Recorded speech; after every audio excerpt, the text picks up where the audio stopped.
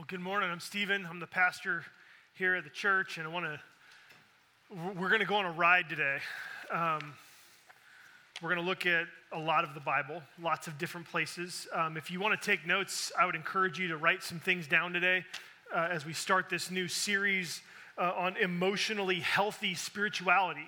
That's where we're going to go. The next 8 weeks, we're going to be talking about this. Some of you are going to hear this message and think, I think I'm going to skip the next 7 weeks. I'll just come back at Easter. And I'd encourage you not to do that. I'd encourage you, if you feel angst, if you feel kind of stressed, if you feel anything, then you're in the right place, because we're talking about emotions, right? That's what this series is all about. There's a book written by a guy named Peter Scazzero, and there's video curriculum that our life groups are going to be using throughout the series. So if you're not in a life group, please jump into one. This is going to be there are great opportunities to talk and discuss over the next 8 weeks the material, going deeper with the material we're going to be talking about in the sermon series. And so I want to start this series called Emotionally Healthy Spirituality by showing you something. Okay? I'm just going to show you something. Here we go. So what are these? They're emotions, right? Pretty fitting given the fact that we have a series like this. But these aren't just random emotions. Okay, these aren't random emotions. These are actually Jesus' emotions in Mark's gospel. Okay, these are the emotions of Jesus in Mark's gospel. It's not a complete list, but these are 14 different emotions that Jesus demonstrates that are written down and recorded so that we can see Jesus' emotions.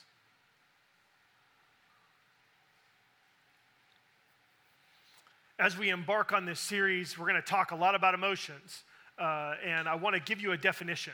So you remember how when we started the year, we talked about how we're cultivating the soul this year, and our emotions are part of our souls. So we are going to look at emotional health and how it relates specifically to spirituality, okay? The point of this isn't to just do a deep dive on psychology. Y'all can go see therapists. You can pay therapists to do that, and some of you need to. I know I do, and I do, actually. But we're going to be looking at how it relates to spiritual maturity, right? Emotionally healthy spirituality and spiritual maturity. And so let me give you a definition of emotions that's going to govern our series. I've really worked hard to try to give you a definition that I think holds some very serious weight to it and can explain lots of things that you experience. And so this is the definition that we're going with. It's the emotions are feelings that show your body's judgments on the things in your life. Okay, that's what your emotions are. They are feelings that show your body's judgments on the things in your life. So when you feel nervous, when you feel anxious, when you love or hate, when you are bitter or angry, these feelings are your body making a judgment about something in your life. Your feelings are judgments. Your feelings are your body saying to you, hey, this is how I feel about this. That's what your emotions are. When you have joy, when you have fear, when you're frustrated, when you're thankful, we feel all of these things at different times, and these emotions are our body making judgments. These emotions are our body saying, hey, I feel something about this. It's a judgment that your body's making. If you have good emotions, then your body is saying, this is good. If there are negative emotions, your body is saying, hey, we're in a negative situation here. I don't like this. And so that's what they are. Emotions are your body's judgments about things in your life. And emotions aren't wrong to have. Positive or negative, emotions are not wrong to have. How do we know this? Because Jesus had emotions. Right? And so this means that perfect humanity had emotions. Perfect humanity feels. Perfect humanity displayed emotions. And so Jesus was not afraid to feel. Jesus wasn't afraid to show people how he felt. So let me give you a quote by C.S. Lewis. There's something good in this quote, and then there's something awful in this quote, okay? C.S. Lewis said this: God could, had he pleased, have been incarnate in a man of iron nerves, the stoic sort who lets no sigh escape him. Of his great humility, he chose to be incarnate in a man of delicate sensibilities who wept at the grave of Lazarus and sweated blood in Gethsemane. So when I read this quote, I thought, oh man, this is so good, because here we see that C.S. Lewis is recognizing that in coming to earth, God, when God came to earth, he could have been one of these stoic people who never feels anything and is above all things and nothing affects him because he's that zen, you know? But he didn't. And I like that distinction, that Jesus wasn't a stoic. But there's a problem here with this quote. Did you see it? Did you see the problem here with what he's saying? C.S. Lewis describes weeping at the grave of someone you love or sweating blood as having delicate sensibilities. Not true. Not true. I think in this way, Lewis was probably a product of his culture, a product of his day. Because the emotions of Jesus are not delicate sensibilities. The emotions of Jesus are perfect sensibilities. Instead of saying, oh man, how sad that Jesus wept at the tomb of Lazarus, instead we should say, let's stop and contemplate the reality that the God who became human was so moved that he wept at the tomb of his friend. Right? These are perfect sensibilities. The Jesus of the Bible is emotional. He felt the entire range of human emotions.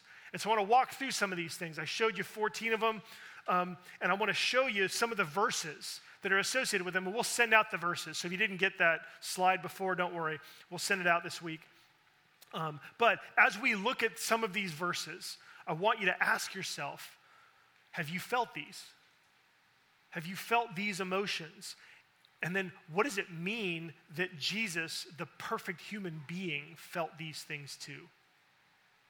Okay, so let's look first at Mark chapter 1, verse 41, compassion. It says this, this is Jesus being approached by a leper to be clean. And it says this, moved with pity, Jesus, stretched out his hand and touched him and said to him, I will be clean. So Jesus was moved with pity. Jesus was emotionally affected by the approach of the leper. This is a leper who was ostracized from community. Nobody could be around him because he was contagious and he couldn't touch anyone. Jesus could have just said, hey, keep your distance. You know the way things work, right? Come on, I don't want to get your thing. Like, it's not loving for you to come this close to me, right? Jesus could have healed him with a word, but instead, Jesus moved with pity, stretched out his hand and touched him. Maybe it was the first time he had been touched in years. Jesus was moved with compassion. And he healed this person, not just as like, oh, I got to check this off because, yeah, part of my Messiah to-do list is to heal people, right? Jesus looked into this man's face and touched him because he was moved with compassion.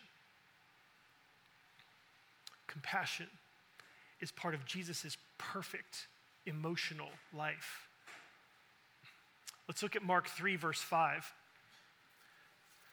This is Jesus again, and he looked around at them with anger, grieved at their hardness of heart, and said to the man, stretch out your hand. He stretched it out, and his hand was restored. And so this is Jesus healing someone who had a withered hand. And doing it, though, the situation provoked Jesus. Because the religious leaders brought Jesus, this person, trying to trap him, trying to see if Jesus would heal in the synagogue on the Sabbath.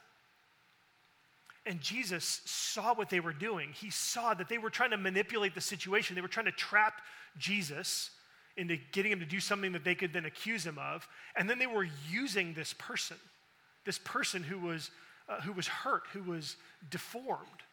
They were using him and bringing him in and manipulating the situation. And so Jesus is looking at them and he's angry. Jesus is angry and he's grieved at their hardness of heart. And so you see here the anger of Jesus. You see the grief, the sorrow that they would stoop to this level. Jesus was affected by it. He was grieved at their hardness of heart. More on anger later in Mark's gospel in chapter 11, verses 15 to 17, it says, "And he, Jesus, entered the temple and began to drive out those who sold and those who bought in the temple. And he overturned the tables of the money changers and the seats of those who sold pigeons. And he was teaching them and saying to them, 'Is it not written, my house shall be called a house of prayer for all the nations? But you have made it a den of robbers.'" And so Jesus is disrupting. He is with anger. Jesus is coming in angry and he's flipping tables over. In John's gospel, it's important to see how sometimes the gospels bring out different details, but in John 2:15 it says, it begins this by saying, "And making a whip of cords, he drove them all out of the temple with the sheep and the oxen, and he poured out the coins of the money changers and overturned their tables." And I love this phrase, "and he made a whip of cords." So for Jesus, this wasn't just flying off the handle. This was premeditated anger from Jesus. He saw what was going on, and so he took the time to make a whip. Jesus was like seething in his anger. He was so angry that he knew he had to disrupt everything that was going on. The hundreds of people that would have been inside the temple area, the thousands of people that would have been coming there. Jesus disrupted all of it. But I think about Jesus making a whip of cords. Like he took the time. This was premeditated, planned expression of anger. Have you ever felt that way? What does it mean that Jesus in his perfect humanity felt that way?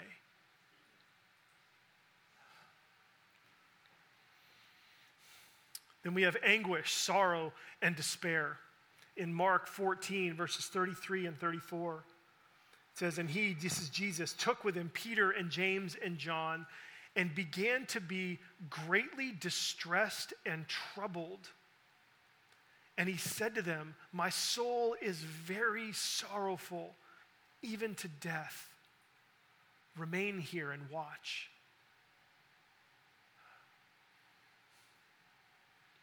Luke 22:44 adds some color to this. It says this in the same situation, describing the same scene, "And being in agony, he prayed more earnestly, and his sweat became like great drops of blood falling to the ground." Friends, this is anguish. This is Jesus' bodily response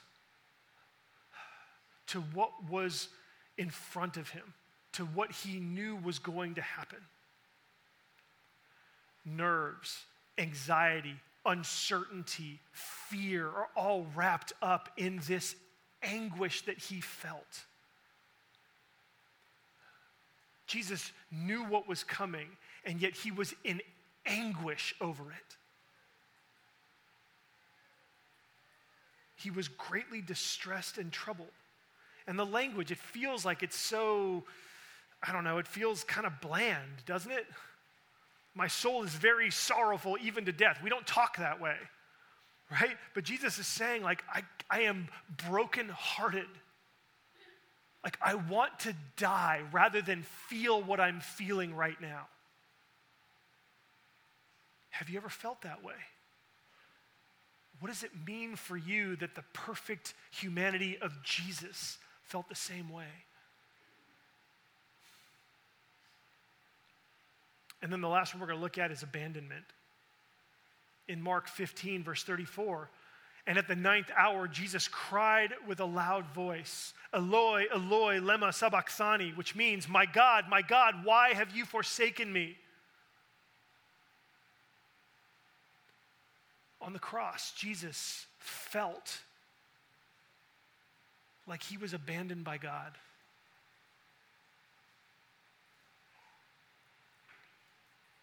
Jesus cried out in despair and abandonment.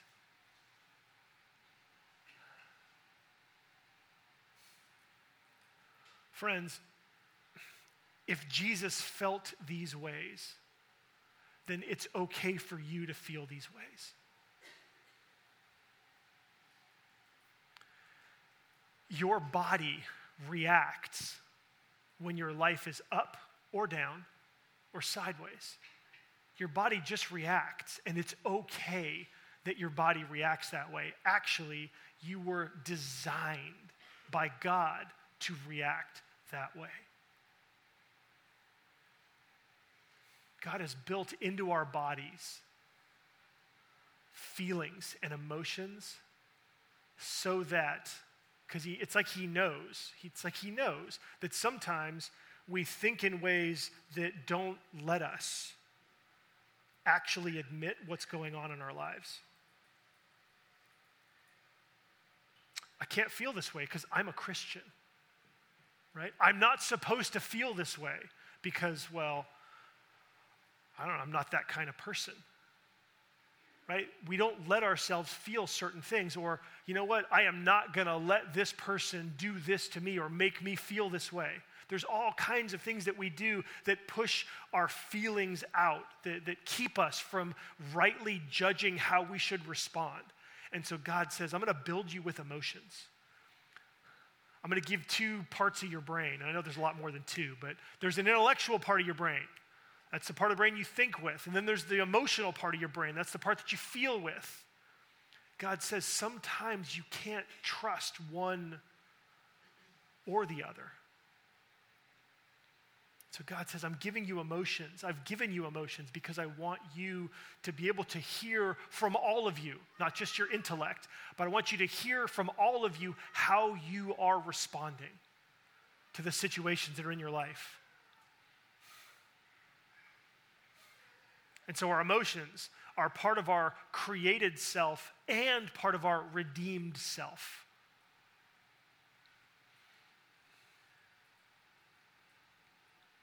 Now, it's not that we necessarily have to try to feel these things, but we just need to allow ourselves to feel these things. Okay, you don't have to wear all of your emotions on your sleeve, right? That's not what I'm talking about here. But you have to give yourself permission to feel whatever it is you're feeling. Because if you're feeling it, your body is telling you something. Now, your body might not be right. Okay? There are all kinds of dangers, and this is one of the reasons why Christians become real stoic, and the church is sort of, in a lot of the church, you've sort of like crushed down emotions and said, no, those things, and we'll talk about more of that in the weeks to come. We're just starting the series today. Your emotions might not be good judgments, but they are judgments that you need to acknowledge. You just need to give yourself permission that it's okay to feel these things. And it's not just okay to feel these things, but it's healthy to feel these things. That these feelings and emotions, they are expressions of the most mature human spirituality. And so you want to see these things when they show up in your life. All right, so Jesus felt these things because he had to, right? He had to. He had to become like us in all things, which meant he had to take on the burden. That part of the burden of humanity was taking on emotions, right? That if, in order for Jesus to be the intercessor, to be the mediator between us and God, he had to become like us in all these ways. And so Jesus' emotions are part of his perfect humanity. But is that it? Is the only reason that Jesus felt these emotions because he was human?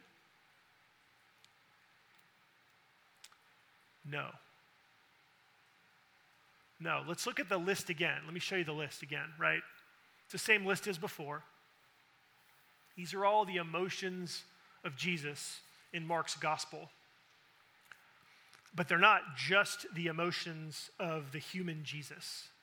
These are also God's emotions in the Old Testament.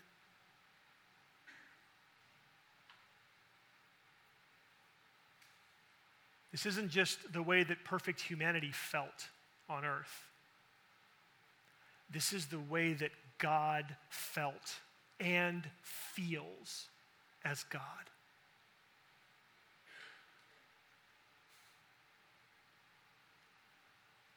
So this means that Jesus felt these things, because he was human and because he's God. To feel these ways is to feel like God. This shows God's joy and his pain and his suffering and his betrayal. Our emotions are part of us being made in the image of God. So God himself felt and feels all of these same things. Let me just show you a few of them. First, sorrow. God feels sorrow. In Genesis chapter 6, verses 5 through 7, it says, let's go to the next slide. Do we have it? I want you to see these things in the text. I guess we don't have it. I will read it to you. If you have a Bible, if you have a phone, turn to Genesis 6, verse 5. It says, "The Lord saw that the wickedness of man was great in the earth, and that every intention of the thoughts of his heart was only evil continually. And the Lord regretted that he had made man on the earth, and it grieved him to his heart."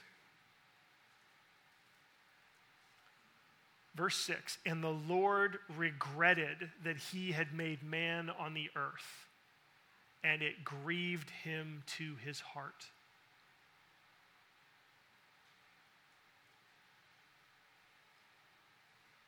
Do you ever have regrets? So does God. When you feel regret, God knows exactly how you feel.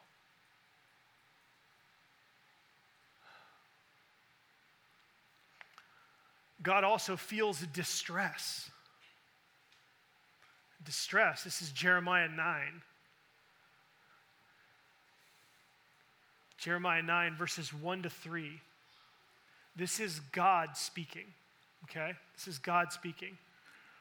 "Oh, that my head were waters and my eyes a fountain of tears, that I might weep day and night for the slain daughter of my people. Oh, that I had in the desert a traveler's lodging place, that I might leave my people and go away from them. For they are all adulterers, a company of treacherous men. They bend their tongue like a bow. Falsehood and not truth has grown strong in the land, for they proceed from evil to evil, and they do not know me, declares the Lord."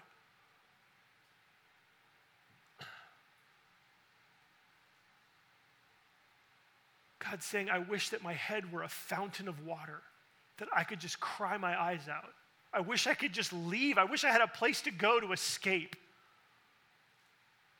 Have you ever felt that way? So does God.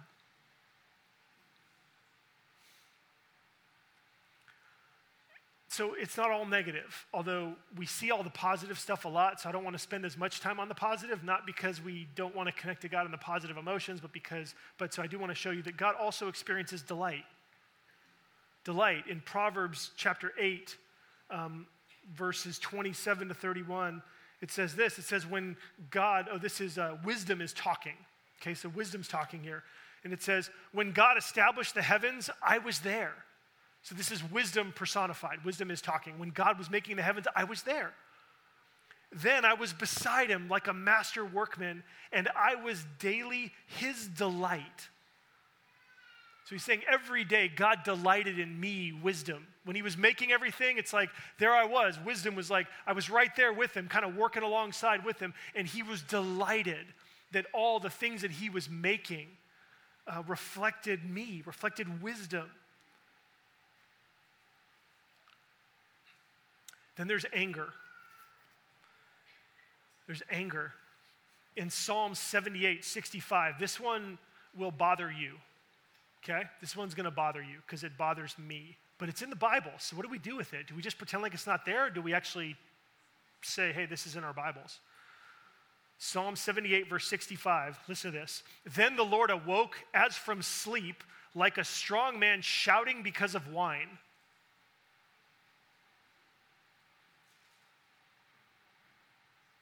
So the psalmist is here comparing God to a drunk who wakes up and is angry. God gets angry. He gets angry at wickedness and evil. He gets angry when society does evil things, but when we turn our backs on him, he gets angry. And sometimes God wakes up like an angry drunk and yells. Back on the positive side, then we have love, right? Love. Deuteronomy 7 is a great place where we see the love of God expressed. It says this, the Lord your God has chosen you to be a people for his treasured possession out of all the peoples who are on the face of the earth.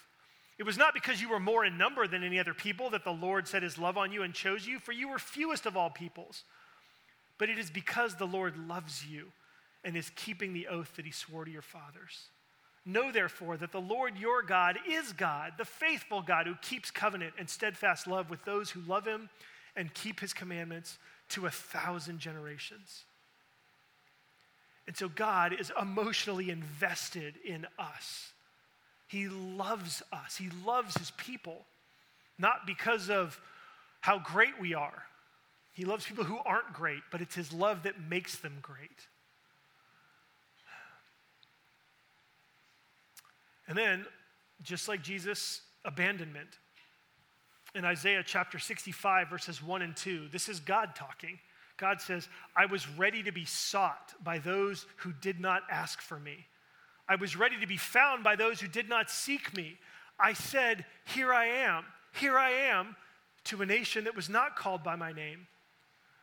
I spread out my hands all the day to a rebellious people.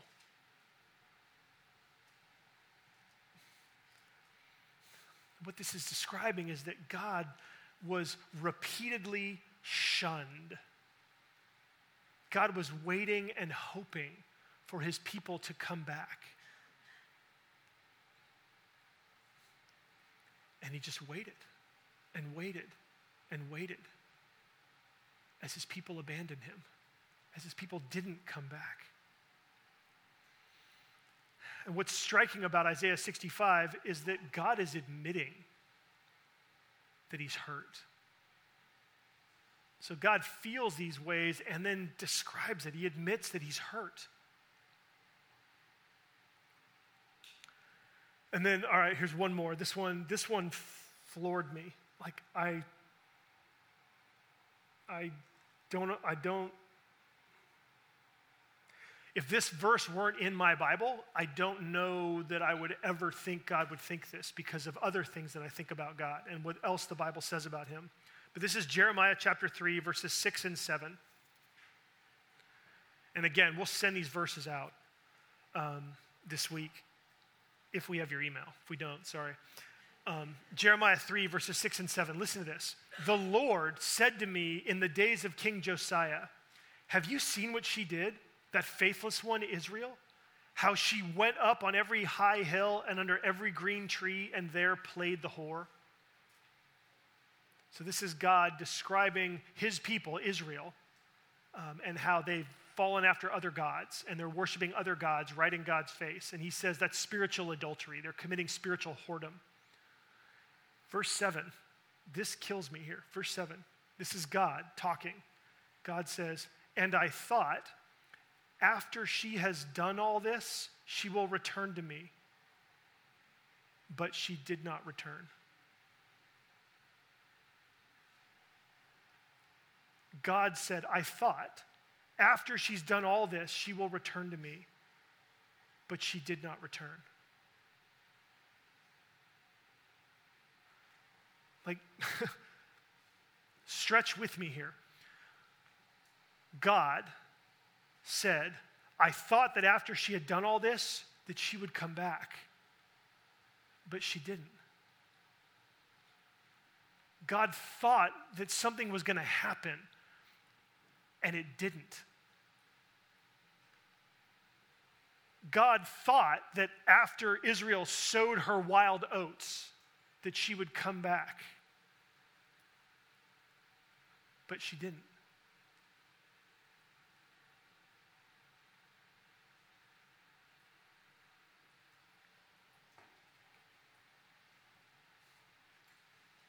God was hoping that something would happen, but it didn't.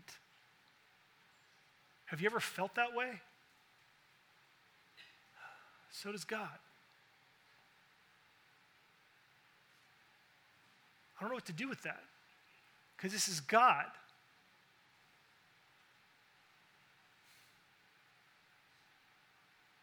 Now, I believe that this does fit in with everything else that the Bible says about God. Sometimes, though, we have to adjust and make sure the Bible really says these other things about God that we think it says. And sometimes it does, and we got to fit these things together. And sometimes it's like, oh, wait, hold on, I thought the Bible said this about God, but it really doesn't.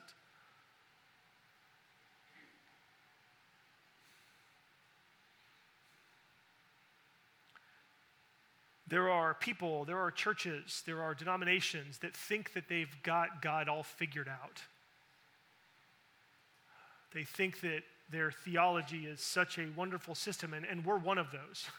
We're one of those churches. We're one of those denominations. We have it all figured out. We have the Westminster Confession of Faith. We have systematic theology that will answer really every question that you have. And there's a set of file folders as you learn this that you just develop in your head. You have mental file folders. And anytime there's a question that comes up, you're like, oh, yeah, that's the third file and the sixth thing. I mean, literally, there's an outline in my head. And if you ask me, I can tell you where it is on the outline if you want, but normally you don't. You just want the answer. But if our systems don't allow us to receive what the Bible says, then our systems need adjusting. If our understanding of who God is doesn't let God say, I thought after she had done this, she'd return to me, but she didn't, then whatever we think about God isn't complete. So, if God felt this way, if God feels this way, then it's okay for you to feel this way. Your body reacts in these ways to life when it's up or down or sideways, because that's how God reacts to the world that we live in. So, what are we going to do with this? Right? What do we do with all of this? Well, we're just getting started, right? This is 1 in 8. And so right now, I just want you to know that our God is an emotional God. I want you to know that God reacts, that God has feelings and emotions. Some of those feelings are positive and wonderful: joy, delight, love, compassion. And some of these emotions are very negative: anger, hatred, loathing, abandonment, sorrow, distress, anguish. God and Jesus, right? In both persons, God has revealed himself in this way. And so God cares about how you feel. He cares about how you react to things in your life. And he wants you to know that he's with you. He doesn't want you to feel like there's anything that you could experience that he doesn't understand. Because he does.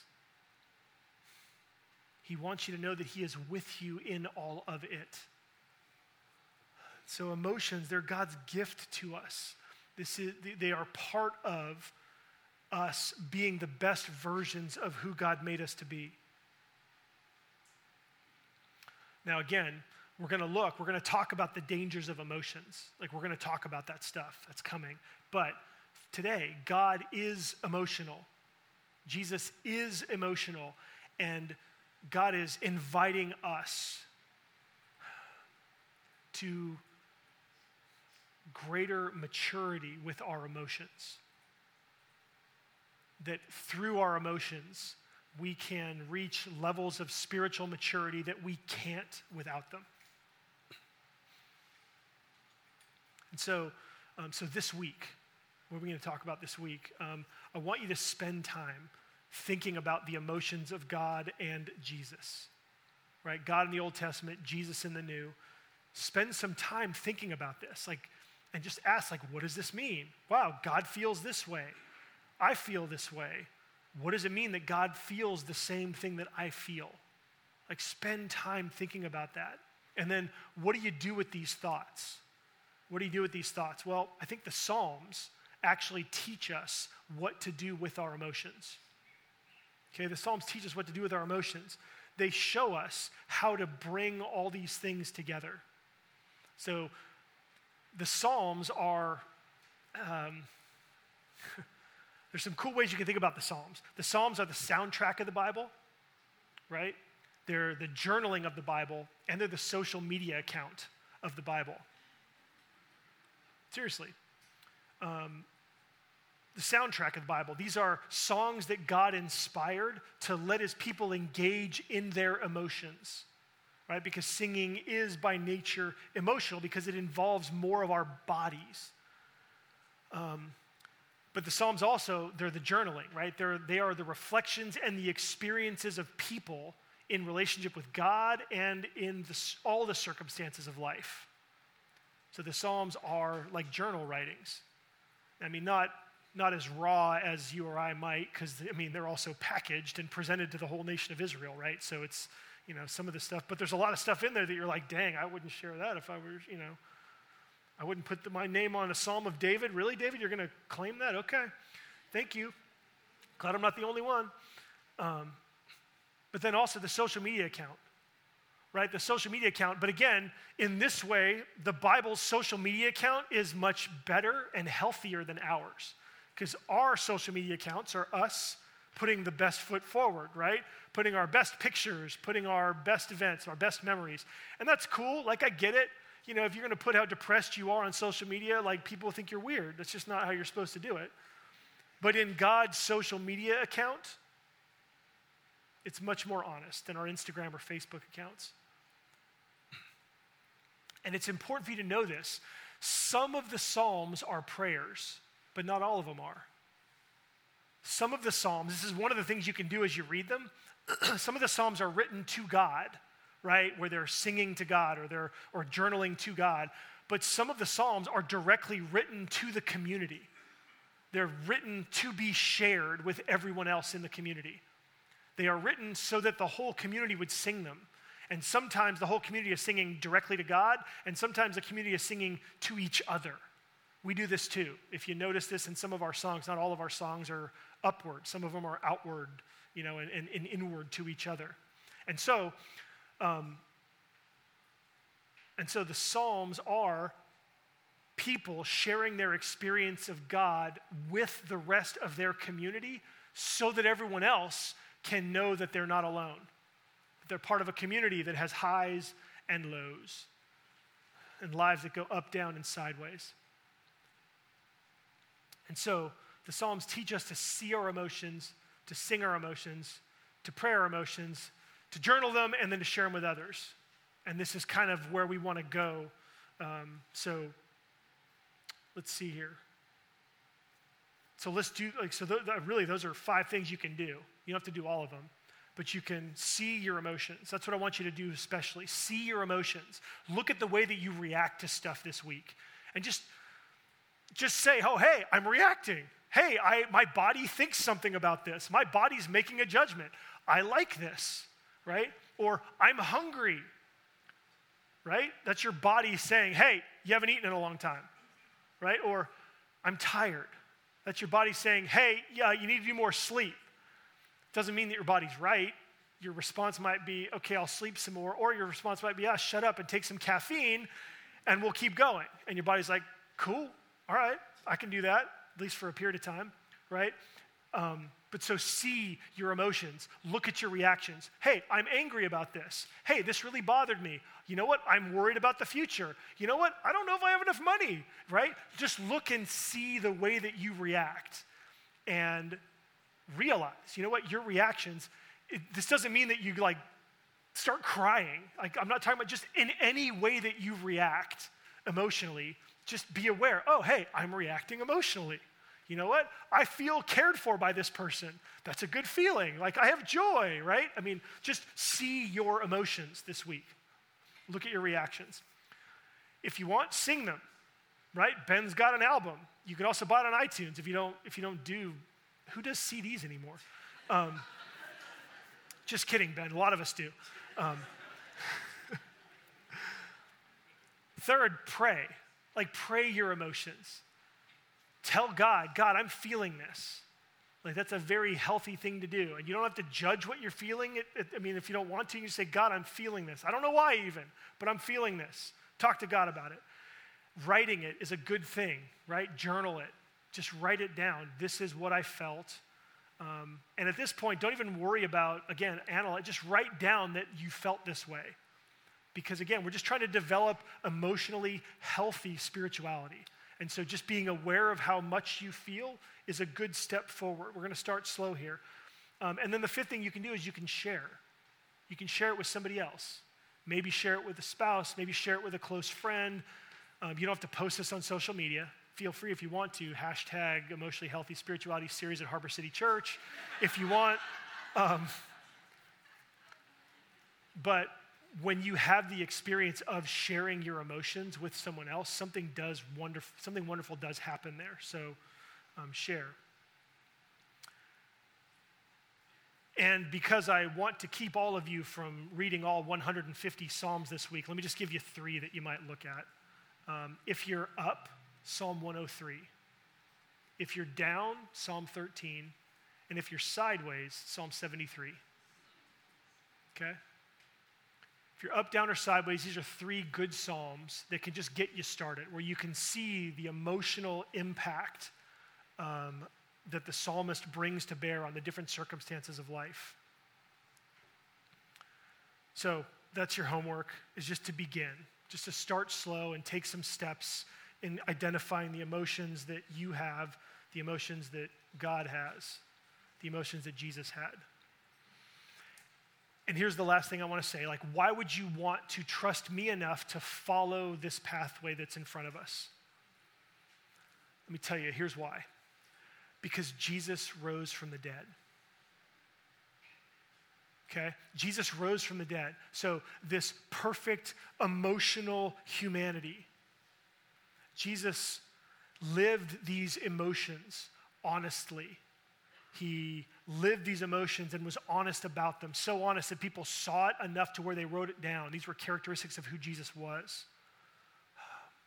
And God so supported Jesus' life. God so supported the perfect emotional humanity of Jesus that he raised him from the dead. As you take steps in the direction of emotional health, God will come to your aid and your support. God will comfort you. God will protect you. God will vindicate you in the same way that he vindicated Jesus in the resurrection. And so we're not just following Jesus because he's a good example, but we're following Jesus as the one who, even in death, God brought him out, and now he's living forever. Emotionally healthy living leads to eternity. And so let's follow Jesus in this, because his resurrection says that we have every reason and motivation to do so. Let's pray.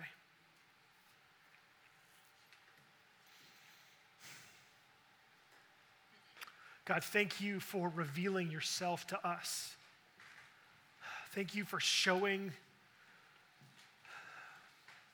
your own emotions to us. Things that are up and down and sideways. God, I pray that you would help us wherever we are and whatever aspect of this we need to look at. God, help us to take some steps this week to walk in this. Help us to see our own emotions and to begin to take steps toward greater health, greater humanity, and a fuller expression of what it means that we're in your image. God, do this and help us to meet you in it. We pray in Jesus' name, amen.